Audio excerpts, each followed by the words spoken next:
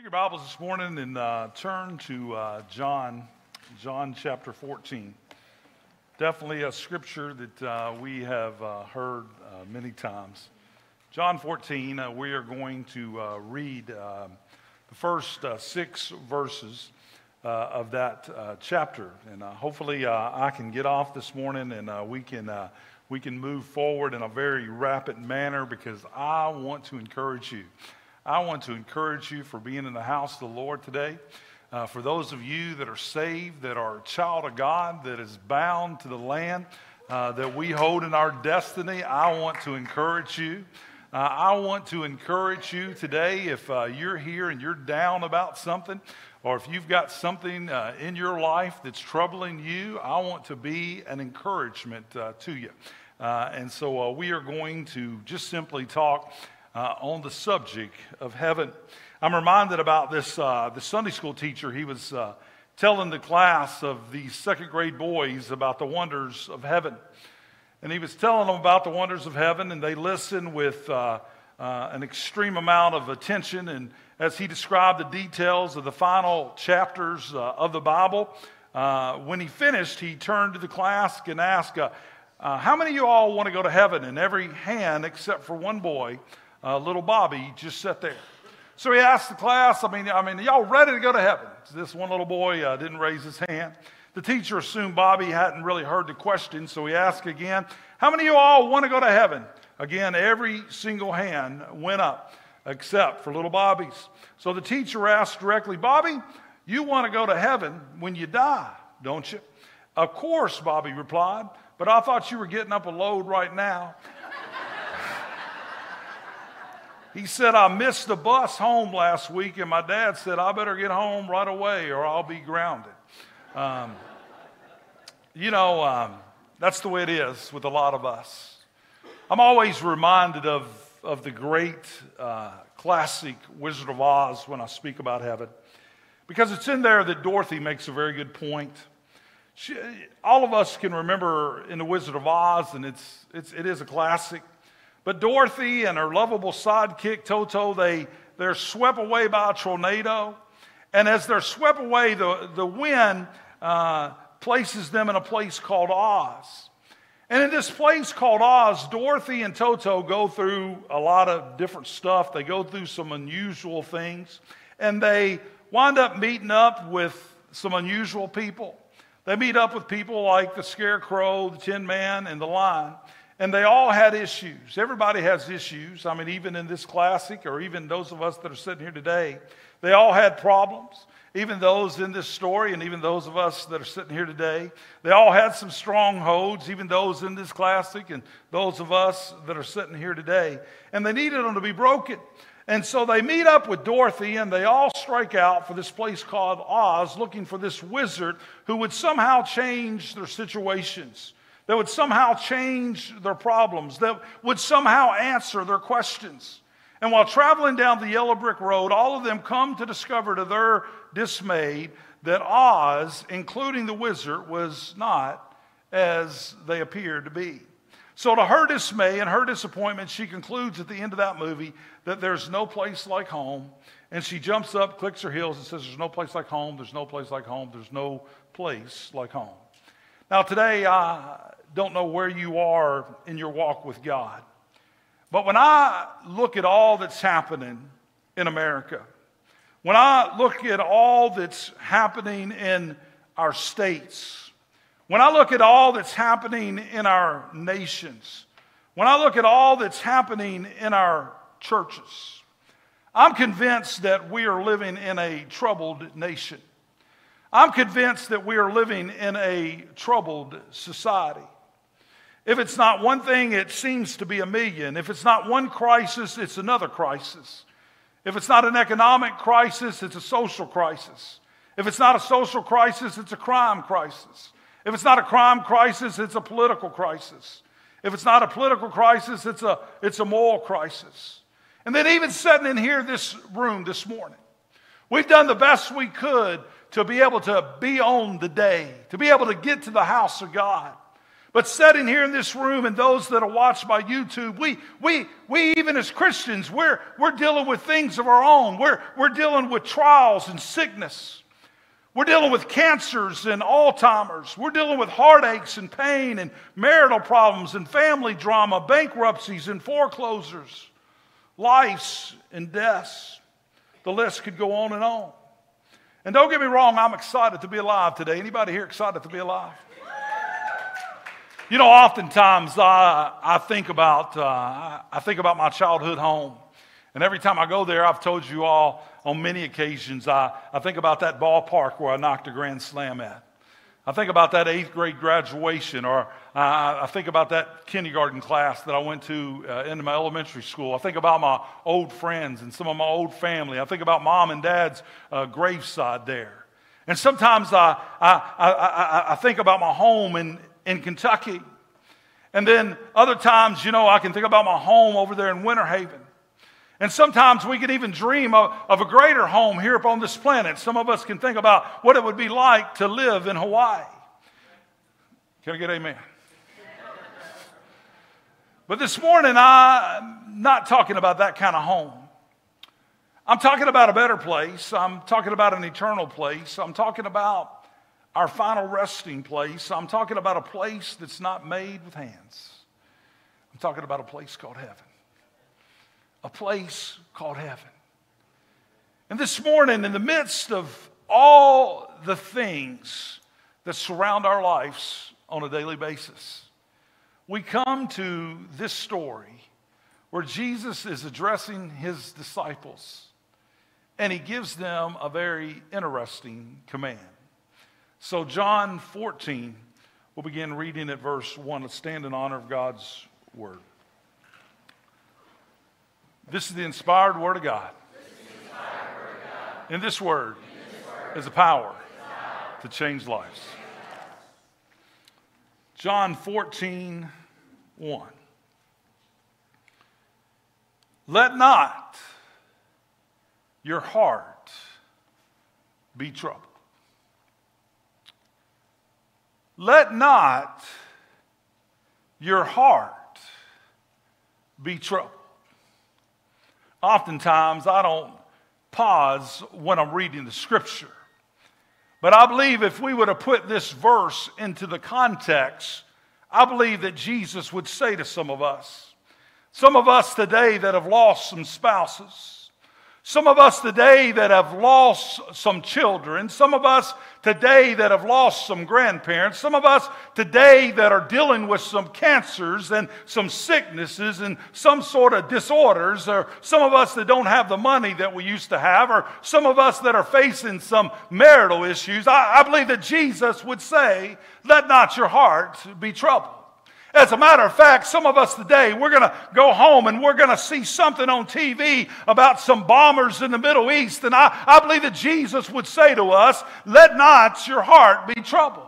Probably this week sometime, we're going to see something new and crazy come out that is a contradiction to God's word. And I believe that Jesus would say, let not your heart be troubled.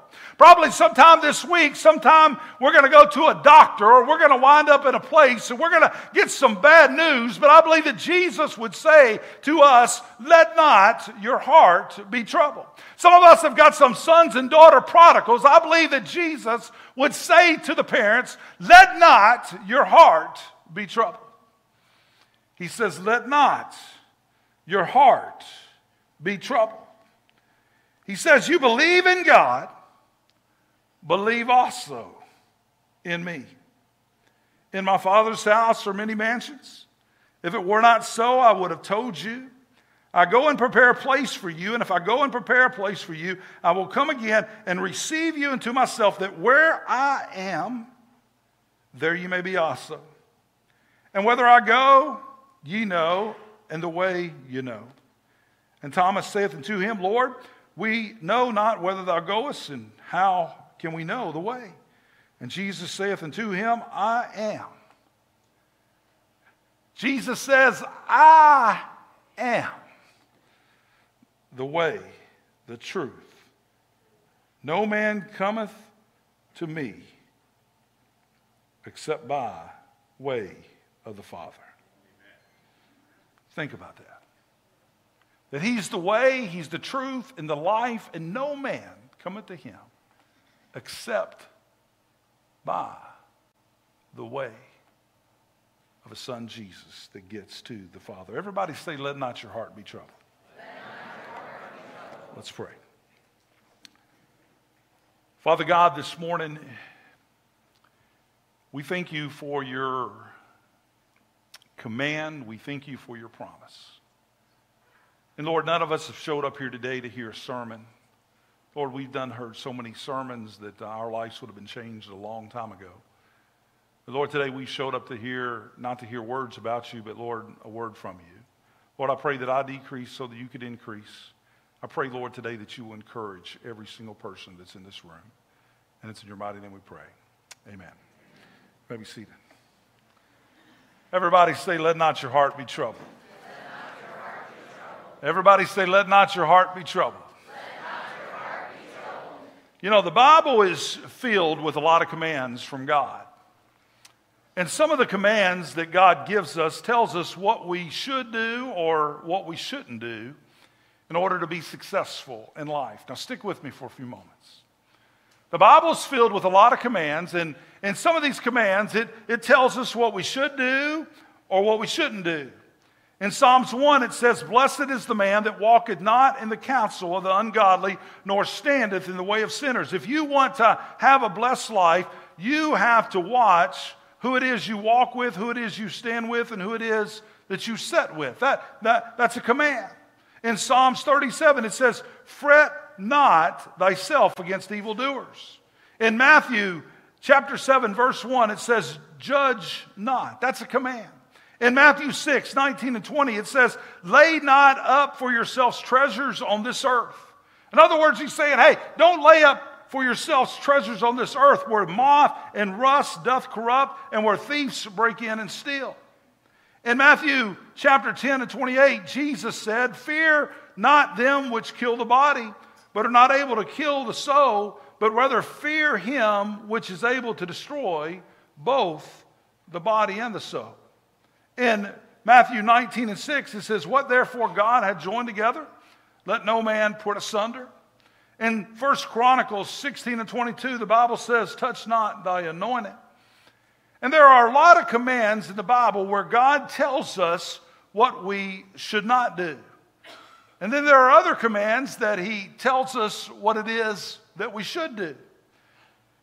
But one of the greatest commands, I believe, is found here in John Gospel, chapter 14, where he says, let not your heart be troubled.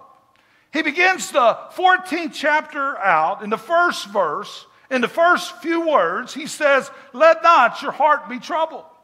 The 14th chapter of John is probably one of the most unusual passages in the Bible because it's a Band-Aid for the wounded soul. It's carpet for those that don't have anything to walk on. It's a well for the thirsty traveler. I mean, in St. John here, this word has been read probably beside more dying bedsides than perhaps any other words within the Scripture. People have quoted these words at funerals. They have quoted this verse to those that are depressed. They have quoted this verse to those that are in the hospital and to those that are sick. And so this morning we take a peek at this verse with the mindset of Christ. Because the audience he's talking to here, I believe he's talking to us, but specifically in the text, he's talking to the disciples. And Jesus is on his way to the cross. He is getting ready to die. Now, I can think of no moment in our lives that we will ever experience where we will make a bigger speech than in the moments right before our death. And so Jesus is on his way to Golgotha. Jesus is on his way to the cross. Jesus knows how awful this experience is going to be. He knows how tough it's going to be. He knows he's going to be rejected by the people. He knows he's going to be abused. He knows he's going to be spit on. But he also knows the good things. He knows that he is fulfilling the promises. He knows that he is doing the Lord's will. He knows all those things. But he has taken time to tell his disciples in his goodbye speech, he is telling them, hey, I know this looks bad. I know in this world that you've got all of these troubles. But he's saying, let not your heart be troubled. You know what, friends? We could almost go home just on that today if we would believe that and do that. Because I believe today that Jesus would tell us, I believe that he would tell all Christians that are thinking this world is going to hell in a handbasket, and at times it certainly looks like it is. He would tell all Christians that are experiencing a hopeless situation. He would tell all Christians that need an answer to their problems. He would tell all Christians that are fretting or fearing death. He would tell all Christians that are facing some sort of situation, trial, or tribulation. I believe that Jesus would say to you on a very personal note, he would say, let not your heart be troubled. Now, it's interesting that he's trying to give them some comfort. And why did Jesus say, let not your heart? He said, your heart be troubled. Because I believe he said it because we understand that the heart is the centrality of our emotions. The heart is the foundation of our personhood. The heart tells us about our real and true character because it's what's in your heart that matters.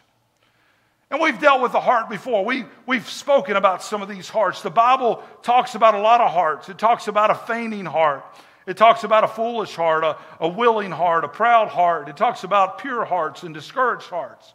It talks about set hearts and astonished hearts and hard hearts and fearful hearts and rebellious hearts and understanding hearts, new hearts, broken hearts, clean hearts, sound hearts, heavy hearts. I mean, the heart is important because it's your heart that counts. And some of us today, the problems that we face, it's not because it's not a problem. A lot of us have a lot of things from without that are truly problems. But while Jesus is dealing with the heart, he's saying you got to deal with what's inside so you can be able to face what it is that's outside. He's saying the heart is what it is that really matters. If you want to get a man right, you've got to get his heart right. And so he looks at the heart. And sometimes the reason why we can't get over some things in the past and the reason why we live our lives with worries and fears and all sorts of things is, generally speaking, it's not because those things that aren't in front of us aren't real, but it's because there's something wrong with our heart. Maybe we've been rejected, or maybe we've listened to the doctor too much that's over at the Watson Clinic, and we need to listen more to the great physician that is above every doctor. Maybe we've been listening too much to the politicians and the government and not enough to the King of Kings and the Lord of Lords that is in charge of all the government. See, sometimes we got to understand that what Jesus is dealing with, he is trying to deal with the heart, because if you face this world and you got a messed up heart, you'll have a messed up life. There's a lot of people that can't get over and can't get through some things. It's because somehow the devil has put those things upon their heart, and they can't seem to make it through. You see what Jesus is saying here, and keep in mind here that he's going to his death upon the cross. He is also alluding to eternity. He's saying that, hey, what you're dealing with here is just simply temporary. That my death is just simply going to be temporary. My cross experience is just simply going to be temporary. But what I'm trying to tell you is let not your heart be troubled. So this morning, I want us to just kind of grab some advice from Jesus. And I want to point out some things that I believe that we can be comforted by when we look at the subject of heaven. First of all, it's interesting in verse 3, it says that where I am, there you're going to be also. Think about that. Where Jesus is, We're going to get to be in his presence. Heaven is going to mean the presence of Christ. And what is it that can cure a troubled heart? It's in those first few verses right behind. Let not your heart be troubled. It says to believe. It says to believe. It says to believe in God. That's the cure. If there's trouble all around you, if you're mentally confused, sociologically unbalanced, psychologically, can't even put it out, but logically, having bad health, if you got some sort of social problem with friends, if you're in a bad situation that's making you sad, if you find yourself broke, you can be rich. If you find yourself looking it down, you can look at the upside because of Jesus, because you can believe in God. It is simply says believe in God. Listen, we trust God for a lot of things here on this earth. We trust God for a lot of things in our life. But think about it, heaven is going to mean that you and I are going to be in the presence of Almighty God. You know, we sung that song, there's joy in the house of the Lord. I mean, the Bible says that in his presence is the fullness. Listen, we need to understand today that there's something about being in the presence of God. And one of these days, every single one of us that is a child of God, that has bowed a knee and accepted Jesus Christ as our Lord and Savior, old things are passed away. Behold, all things become new. Our sins have been forgiven. We are bound to a place that one of these days is going to put us in the presence of Almighty God. The Word of God says to be absent from the body is to be present with Jesus. My God owns the land on both sides of the river, and I don't have to let my heart be troubled because one of these days I am simply going to pass from this side to the other side. And God owns the acreage on both sides. He owns the acreage on both sides, but I'm going to tell you that other side is certainly a lot better than this side. Listen, think about it, friends. There's nobody like Jesus. When you look at Jesus, the light of heaven is going to be the face of Jesus. The joy of heaven is going to be the presence of Jesus. The song of heaven is going to be the name of Jesus. The theme of heaven is going to be the work of Jesus. The employment of heaven is going to be the praise of Jesus. The fullness of heaven is going to be the person of Jesus himself. You see, we're going to be able to serve without exhaustion. We're going to be able to fellowship without fear. We're going to be able to simply learn without fatigue. We're going to be able to rest without boredom. I mean, one of these days when we come into the presence of Almighty God, all the things that we experienced here upon this earth are all going to be changed. And we're going to get to be in his presence. And he's telling his disciples in his goodbye speech, he's saying, hey, you're going to see me again. That where I am, there you're going to be able to be also. And that I don't want your heart to be troubled. Don't let the devil defeat you. Don't get down. Don't get discouraged. Don't get tied to all these things that the world wants to tie you to. That one of these days, that where I am, you're going to be also. So we see the presence. But the presence also lets us know that this place is a promised place. In verse 2, it tells us that there are many mansions. If it were not so, I would have told you. Unfortunately, we're living in a day in a society where a lot of people, sometimes they don't keep their promises. But Jesus always keeps his promises. I always had a saying that if Jesus tells you an elephant's going to lay an egg, then you better go get a skillet because, man, it's going to happen. It's just simply going to happen. But listen, when you move from his presence to his promise, the Bible uses a lot of different words to describe heaven. In one place, it's called a country, indicating the vastness of heaven. In another place, it's called a city, indicating a large number of inhabitants. In another place, it's called a kingdom, indicating that there is some sort of governmental structure to it all. It's called paradise, indicating beauty or desirability. But here, Jesus calls it my Father's house. He says it's going to be my Father's house. In my Father's house. In my Father's house are many mansions. In other words, you could take that and kind of equate that to home. Kind of like Dorothy was talking about that home. You know, home is where you're going to be loved and where you're going to be accepted.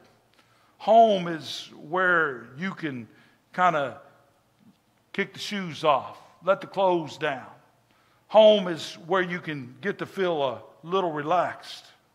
You see, I'm going to prepare a place for you, and I'm going to come back for you.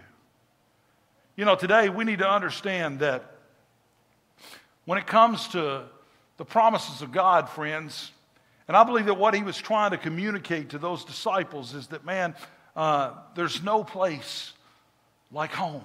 There's no place like home. Marian Anderson, she was a great singer. She once was asked, what was the most memorable moment?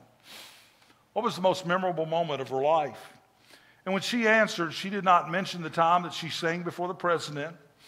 She did not mention the time that she was invited to sing before the King and Queen of England.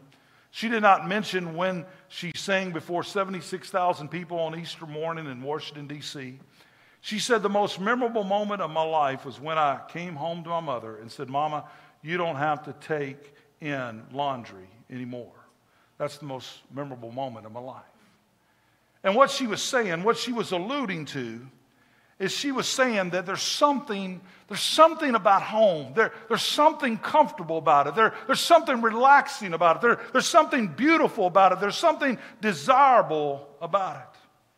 You know, when you stop and think about heaven, those of us that are saved and those of us that are a child of the King, a lot of us are already there. A lot of me is already there. My name is written there. Is your name written there? My citizenship is there. I got a passport to the kingdom. Just like Jesus tossed the passport to the thief, I've got a passport in the pocket. And one of these days, I'm going to present it to whoever it is that's at the gates, and I'm going to say, there was a time, there was a place, there was a period when I lived upon this earth that I bowed a knee and acknowledged that I was a sinner in need of a Savior. I asked forgiveness of my sin, and all of a sudden I was overcome because the Holy Spirit of God moved in my life, and my life was changed, and I got that passport. I'm going to go in. I'm going to go in. Listen. Not only is my name written there, not only do I have citizenship there, not only is God there, not only is my Savior there, my inheritance there, I got family there. I got family there. Matter of fact, Hebrews tells us that there's a cloud of witnesses that watch over us every day, and I can't explain all the degrees of what that means. But I'm telling you what, this home that is described, this place that we talk about called heaven, man, one of these days, I am looking forward to one of these days being in a place called heaven where I'm going to be able to just kind of take off the shoes. I'm going to be able to kind of be laid back. I mean, I'm going to be in a place where we no longer age. Can I get an amen for that? The other day, I was playing pickleball for like the 4th time. And there's some places on my body that hasn't moved a certain way in like several years. And so every time that I have played, there's something that begins to hurt after I play. And for the next 2 days after playing, there was something on the back of my leg. I was just like walking around like this. And then I had to take something back to the local grocery store, and my wife and my daughter laughed their heads off at me. I didn't get no support. But listen, what I'm saying is, friends, is that I'm just trying to put your mind into the thought of heaven. Because Jesus is saying to his disciples that all the stuff that we make a big deal right now, all the things that we're worried about right now, all the things that we're concerned about right now, all the things that we're facing right now, he's saying that we don't have to have a troubled heart. It doesn't mean that we're not going to be facing issues.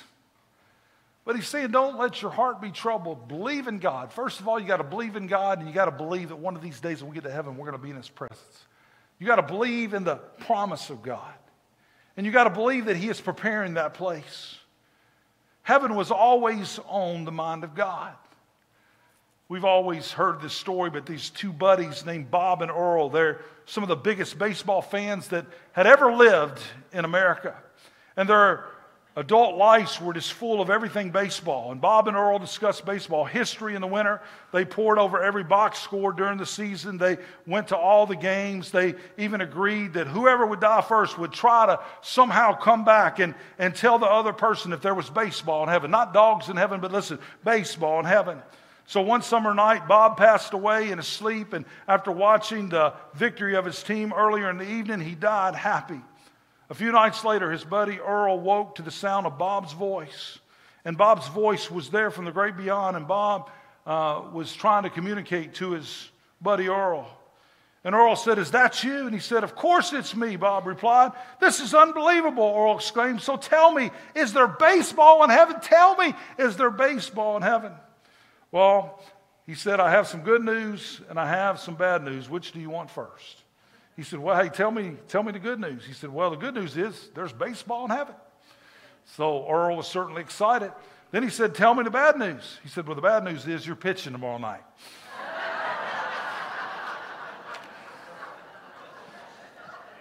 Listen.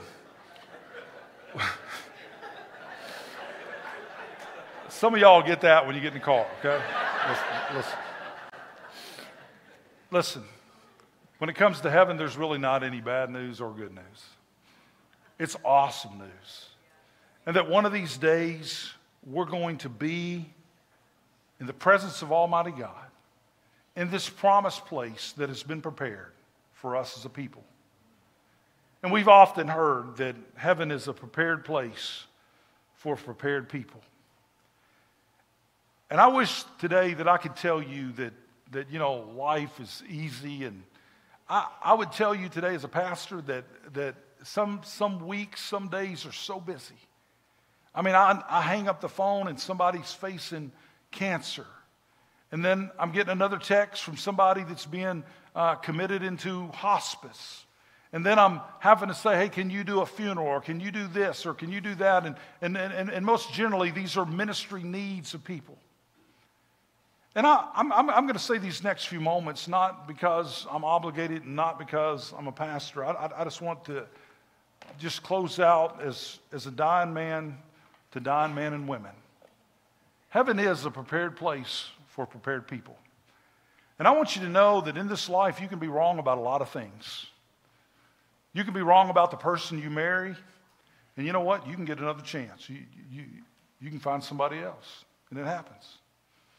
You can be wrong about the job that you take, and you can get another job. You can be wrong about the car that you buy.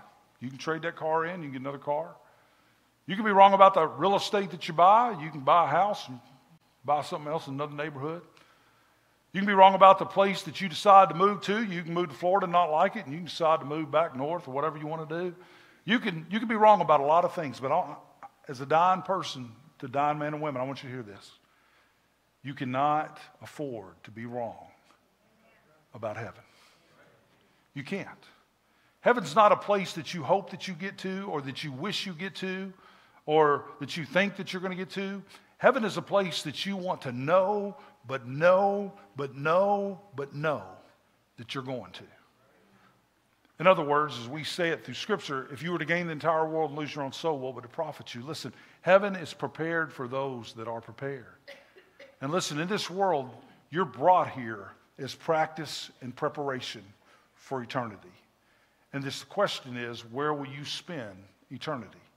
Will you spend it in heaven, in the presence of Almighty God that has promised you that, or will you spend it in hell, separated from God for all eternity? I was thinking about this on my drive over here, and sometimes, I don't know, maybe, I'm not going to mention anybody in particular, but sometimes I'll look at things. Sometimes it's the glass half full. I don't know if there's anybody that does that here, but sometimes it just happens in my life. I'm able to look at it half full, half full, half empty, whatever it is, half empty, not half full. Half full is positive, half empty. See, I got that back. But listen, I want you to know this, that I've come to a place in life that I truly, totally, I'm 100% sold out to it. That there is nothing more important than having a relationship with Jesus Christ. I mean, it doesn't matter. The devil occupies us with all kinds of things here on this earth. And he'll get you sidetracked by a lot of things that in the end ain't really going to matter. If you were to go over there and you were to talk to somebody today that's getting ready to spend their last day here upon this earth, I'm going to tell you, I don't think they'd be concerned about some of the things we're concerned about. And what I've learned to do is just trust things over to God. And when we look at John 14:1, when he says, let not your heart be troubled. You believe in God, believe also in me. He's saying that our lives ought to be consumed with focusing on eternity. That our lives ought to be consumed with believing in God. And what he's saying to all of us here this morning that has got some sort of troubled heart, I don't believe that this is just a message on heaven. I believe that Jesus was being real life comforting his disciples with one of the greatest events that was going to ever take place. But it was a very difficult event if you look at what was happening. He's about to die. But he's trying to tell the disciples, hey, don't be troubled. Don't be troubled even at this. Because I got it. I got it. I'm going to go up on that cross. I'm going to defeat death. I'm going to fulfill every promise. And that one of these days, because of what I'm about to do, boys, that one of these days when you die for me and you die in the faith, that you are going to be able to be in my presence. And I'm promising you that. And I'm going to go up there and create a home for you. And then it's going to be a place that's going to be prepared only for those that are prepared. And so today, I don't have any doubt in my mind. I was praying this morning and even between services, I know there's people here today that have some business to take care of. Now, I don't know if you'll decide to do it or not, but there's some people here that you need to be saved. You don't know that you know that you know. You need to be saved. Now, ain't Baptists, ain't no Baptists in heaven. Ain't no Catholics in heaven, ain't no Presbyterians in heaven. You've heard me say all this stuff. The only people in heaven are people that have accepted Jesus Christ as their Lord and Savior. So when you get up in heaven, they'll be looking around for all these different people. Look, they're not going to be there. The only people that are there are sinners that have confessed their sins to God, and Jesus Christ has moved in their life. So if you're here this morning and you've never done that, you don't know that, then you need to do that. And the only thing that would keep you from doing that would be the devil. The devil's trying to just play that down and make it sound like it ain't important. And I don't have any doubt today that there's... I don't even know how many people in here probably need to be biblically baptized. If God gives you the chance to be biblically baptized, you ought to be baptized. You ought to be biblically baptized. You ought to step out and say, hey, I want to be baptized. I want to be identified with Jesus Christ and his death and burial and resurrection. I want to be identified as a Christian before man. Jesus said if you'll profess him before man, he'll profess you before the Father. But listen, I don't know who you are today. And I didn't come just to do church, and I don't really like the religious thing because I think a lot of people are trapped in religion. That's what keeps some people busting hell wide open all the time because they're trapped in religion. But what I'm trying to present to you is a relationship. And listen, most of you probably know way more than me. As you can tell, today I'm kind of tongue-tied. I'm not that proficient of a speaker. So I've been from Kentucky. Some church people here can't even understand most of the things I say. My wife tells me all the time, she says, well, that's not even a word. I said, it's a word to me. I can say whatever word I want to say. I don't care what Webster said. He probably should have put it in there. He should have come to me. Webster didn't come to me. I mean, whatever I say, it's a word. It's a word to me. It may not be a word to you, and it may not be the right pronunciation or whatever it is, but it's okay with me. And I ain't worried about any of those things. I've said this before. You know, sometimes you'll get people say, well, he said that it was Daniel that come out of the lion's den. Daniel come out of the lion's den. He said it was David that come out of the lion's den. Look, I don't know who come out of the lion's den. I just know somebody come out of the lion's den. So look, it don't make no difference what gets wrong or what gets right. At the end of the day, all I'm trying to tell you is that somebody needs Jesus Christ as the Lord and Savior. So don't get confused by all the other things, okay? Listen, God more than makes that up. I mean, in the Bible, he caused a donkey to speak. Y'all do know that. So even if I get on that level, you know, I mean, God can still use me. He can still use you. There's still hope for us, okay? All I'm trying to do is encourage you today. But listen, in light of all of that, today if you're here and you need the Lord, I would beg you, I'd plead with you, but you know what? The Bible says apart from the Lord calling you out, you can't be saved. So it takes the Spirit of God. Today, if you need to make a decision, you make it. Let's stand this morning.